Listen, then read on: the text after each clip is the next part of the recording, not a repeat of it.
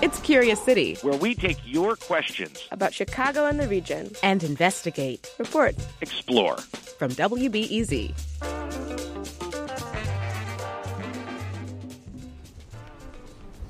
Allahu Akbar, Allahu Akbar, Allahu Akbar, Allahu Akbar, Ashhadu an la ilaha illallah, Ashhadu an la ilaha illallah, Ashhadu anna Muhammadan Rasulullah. Every weekday, about 100 Muslims gather in the downtown Islamic Center for afternoon prayers. Allahu Akbar.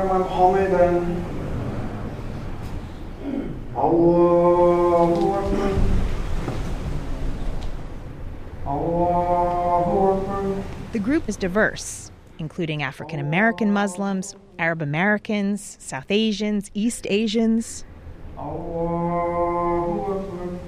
After about 10 minutes of prayer, Shafiq Khan offers a short reading from the Hadith, an Islamic text. Assalamu alaikum. Dear brothers and sisters, first of all, I hope all of you had a nice weekend. This is a hadith regarding fear. Allah is sufficient for us, and He is the best disposer of affairs. Was said by Abraham. The Downtown Islamic Center is one of more than 100 mosques in the Chicago area, and around 500,000 Muslims live in the area. They come to pray, take classes, and attend events at mosques like this, but not all of them are as diverse as this mosque, which is located in the Loop. I'm Alexandra Solomon, and our question this week is about that diversity. It comes from Luann Sorensen. Luann teaches English as a second language, and many of her students are practicing Muslims from Arab countries like Saudi Arabia. She says she's always thinking about ways her students can get out and meet Americans. So she asked Curious City, in the Chicago area, do Arab Muslims attend the same mosques as African American Muslims? To find the answer, Curious City reached out to several Muslim leaders in the Chicago area, and there were some things they all seemed to agree on. You don't need a membership, you don't need any kind of pass. If there's a mosque, any Muslim who identify himself or herself can just walk in and join the prayer. That's Kifa Mustafa. He's originally from Lebanon and is the imam at the Prayer Center of Orland Park, a mosque that serves mostly Arab Muslims. And as Imam Mustafa says, in theory, yes, Muslims of all backgrounds can attend the same mosques, and sometimes they do. But more often, they prefer to stick to their own neighborhood mosque. Here's Tariq El-Amin, the imam of Masjid Al-Taqwa on Chicago's southeast side. On the polite side, we say Chicago is a city of neighborhoods, but we understand, those of us who live here and who've experienced it, that it is really just code for a segregated city. So, big surprise, neighborhood mosques, they're often as segregated as the neighborhood they're in. The Muslim leaders we spoke with say they don't often talk about segregation within the community. So Curious City invited 4 Muslim leaders, both Black and Arab, to come together and talk more about the relationship between their communities. It was the first time the 4 of them had ever come together for a conversation like this one. In addition to Imam Mustafa and Imam Tariq, who you heard from earlier, we also invited Hind Maki. I'm an interfaith and anti-racism educator. Hind's family comes from Sudan, and she identifies as Afro-Arab. Imam Sultan Muhammad, who is African-American, also joined us. I'm a great-grandchild of the Honorable Elijah Muhammad and currently serve as National Imam of the Nation of Islam at our national headquarters, Mosque Mariam. We started our conversation by asking, given the fact that Chicago is such a segregated city, how does that impact the way Arab Muslims and African American Muslims interact? Here's Kifa Mustafa. So there is this, segregation. We can talk a lot about community segregation on individual levels because there's not much interaction. I used to be leading prayer as an imam in the mosque on Ashland and 48th, Salam Mosque. And over there are the African majority, people praying, and then there are the store owners, Arabs or Indo-Pakistani. So the mosque represented a place where everyone came together. But then when I shifted myself to the suburb, if it was Bridgeview or now Orland Park, so back to the segregation of what the city is all about, so you see less African American among, and then more, of the Arab community around. Tariq? I would add also, the Muslim community is really a microcosm, I believe, of the larger American community because of its diversity. But when we look at what has caused the segregation within the Muslim community, it is pretty much the same thing that has been at the root of the segregation in the American community. Hind? I think all of us have been speaking about this with this understanding that most Muslims believe that Islam is an inherently anti-racist religion. And this is based on the Quranic ethos of racial justice and equality. Right? So from the origin, most Muslims, even if they themselves will say, well, I feel uncomfortable driving in the West Side, or I feel, scared going to that mosque or that church on that side of the city, most Muslims will still say that Islam is anti-racist. Imam Sultan, what about you? Yes. The moving between communities has always existed to some degree or another, just depending, again, on location. For instance, those masajid or mosques that are closer to the lake or the city have more diverse populations. Our mosque, Mosque Mariam, you'll see Turkish, Palestinian, Black American, Nigerian on a consistent level, but again, closer to an area that is more diverse in its population itself, being near the city. Imam Tariq, is that what you've seen? You're in a mosque on the south side of Chicago. Do you get a diverse crowd at the mosque? Diverse as in 4 or 5 people being the diversity. So I want to be careful in using the word diverse. I'll actually give you a personal story. My parents are immigrants, and they immigrated from Sudan. And so that binary of Black and Arab is not a binary that I really accept in my life. I am both Black and Arab. I identify actually as Afro-Arab. And one of the things that they were thinking about of where to live was they wanted a place, a community, where we would be around Muslims who were similar to us in important ways. And that was language for them. And so they chose to live in an Arab community. At the same time, my parents, both of them, worked with varying African American Muslim communities. And so growing up, even though we lived near an Arabic-speaking mosque, we would travel out to the south side, to the west side, to various African American Muslim communities. I have very fond memories of joining my dad in prayer and having bean pie afterward, right?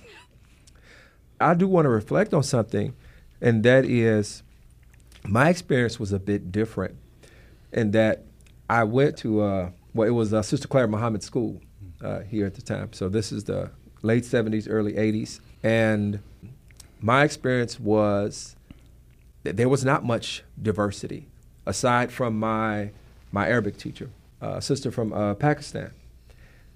Outside of that, there was not much interaction that I had or that I could observe my family had with anyone who was not Black. So this was a predominantly African-American Muslim school? Yeah, majority, absolutely. And it was not really until probably into my mid-20s where I began to, as I'm deliberate about my associations and expanding my circles, that I began to meet and form relationships, with Muslims outside of the African-American community. As we talked about how divided the city is, our panelists kept coming back to this one idea, that being Muslim means something different for African American Muslims and Arab Muslims. Here's Imam Sultan. Black Americans, those that are descendants of slaves, have a very different approach to what Islam has meant for us as a people. It has been a liberating force. It has been a framework of freedom, justice, and equality that allows Black people to come out of the structures of white supremacy that we have faced over various centuries. Whereas with our migrant communities, you have an influx of various nationalities that generally come from, it's a generalization, come from professional backgrounds that are on a track of indigenization, which is quite different from one seeking rights in their own land, city, and community. Imam Mustafa, I'm curious. What role does Islam play then for the immigrant Muslim who's coming here, who's perhaps coming from a country where there has been oppression, and they come to a country where there are, at least by law, more freedoms? How would you explain sort of what Islam means for the immigrant Muslim? I think it's shifting. The first generation came, and let me say it bluntly, they came on a horse of a white America, the dream of Hollywood and, establishing. They did not incorporate much of what struggles the Black American community had to go through. There certainly is this idea that Americanness equals whiteness, right? And of Arab immigrants, by law, by the census, they're designated as white. And I say they, I mean we, my family, my father and my cousins with their afros are legally designated as white people. But our reality, especially for the men in my family, is that they are seen by society, they're seen by the police as Black people. And so that's another issue that I think a lot of immigrant mosques are simply not equipped to handle. Imam Mustafa, as a imam of an immigrant mosque, is your mosque equipped to handle what Hind has mentioned? Well, so there's this shift of understanding the imams, the leaders, are maturing up in relation to the challenges that they are facing with.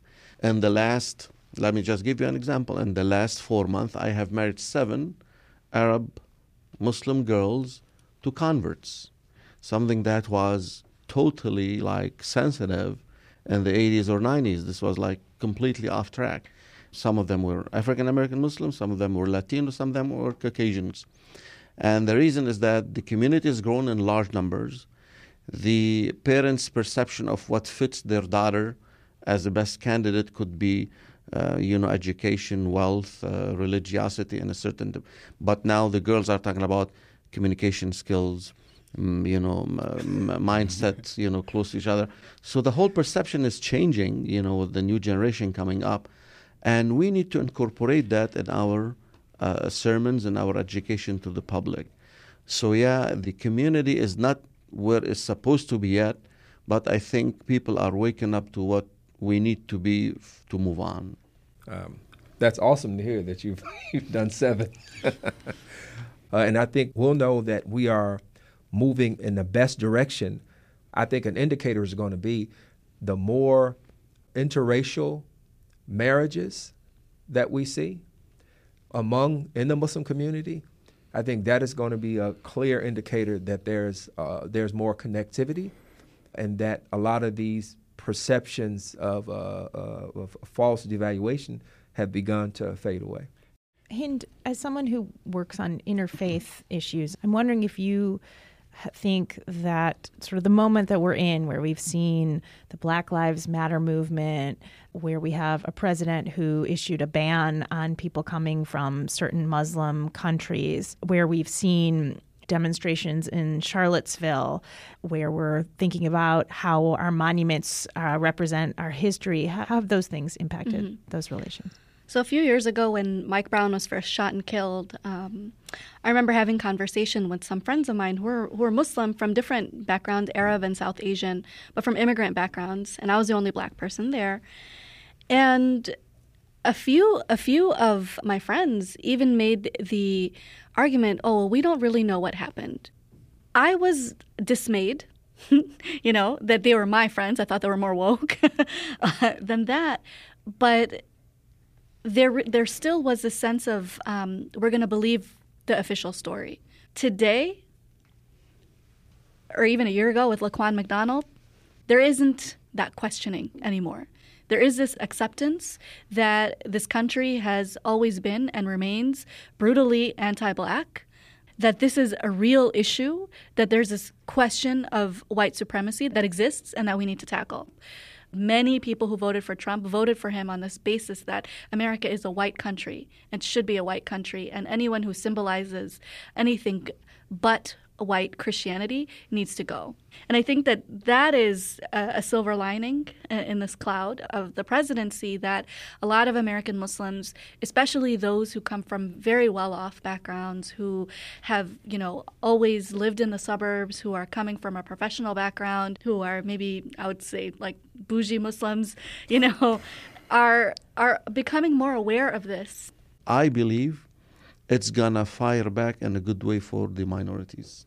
Every day Islam is being spoken about, and this is like PR for Islam, like really.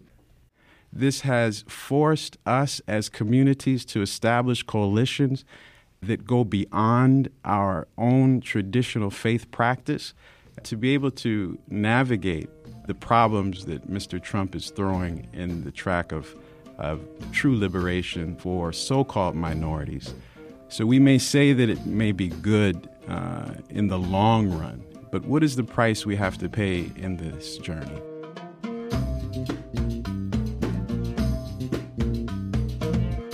So, remember this conversation got started with Luann's question? She wanted to know whether her Arab Muslim students would find community at an African American mosque.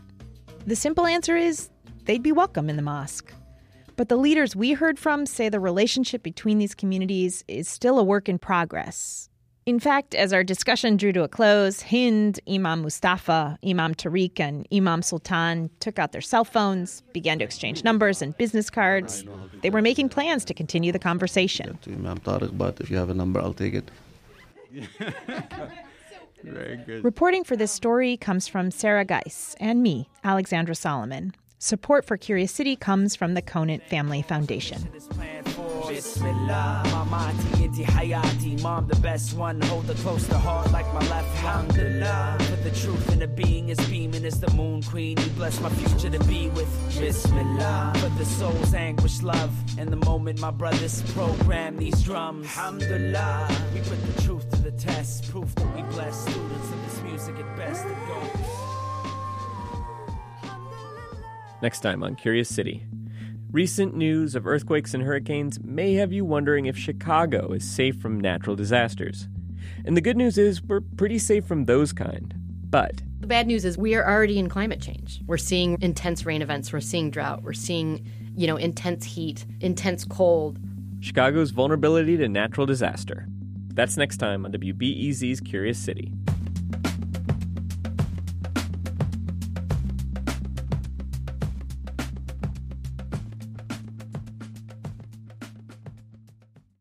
Before we start the show, we here at Curious City want to let you in on a little-known fact about WBEZ. 89% of all our funding comes from community support, including contributions from curious listeners like you. If this program has changed how you see Chicago, please consider supporting this program at wbez.org/curious. Thank you.